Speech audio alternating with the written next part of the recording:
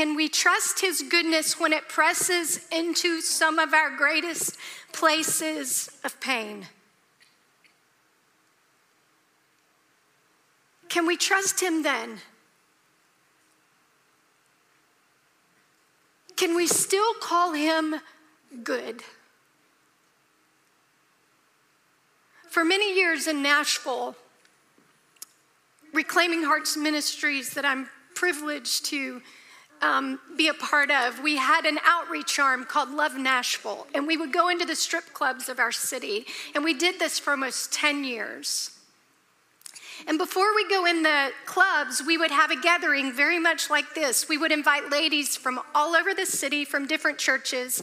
We would have beautiful gifts. We'd pray over the gifts. We'd have worship. We'd wrap them in beautiful packages. And then we had a ministry team, a very seasoned, mature team, that would then take these gifts into the club and tell the women about how much God loves them.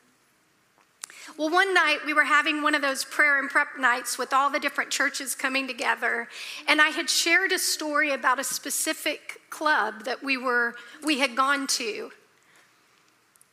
And when we were through that night, this beautiful woman came up to me and she said, "I was so angry with you."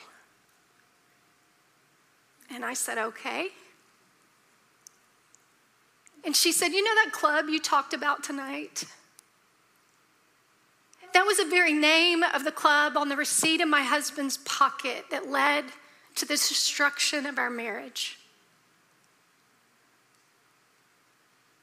And I looked into those beautiful brown eyes and I said, "You know what?" I said, "God loves us enough to press into our deepest places of pain so he can heal us, in order to use us to the effectiveness to which he desires." Do you know it would be just 1 year later that she would become one of our team leaders, and I would stand in that very dressing room of that very club and watch her put a necklace, a heart necklace, on one of those very broken women. Genesis 50:20 says, "You intended to harm me, but God intended it all for good.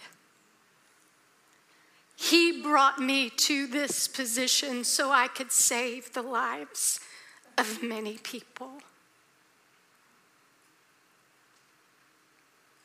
So often it's the broken places in our story, the places that we wish would have never happened, the things we wish we would have never gone through, the things that some people don't even know,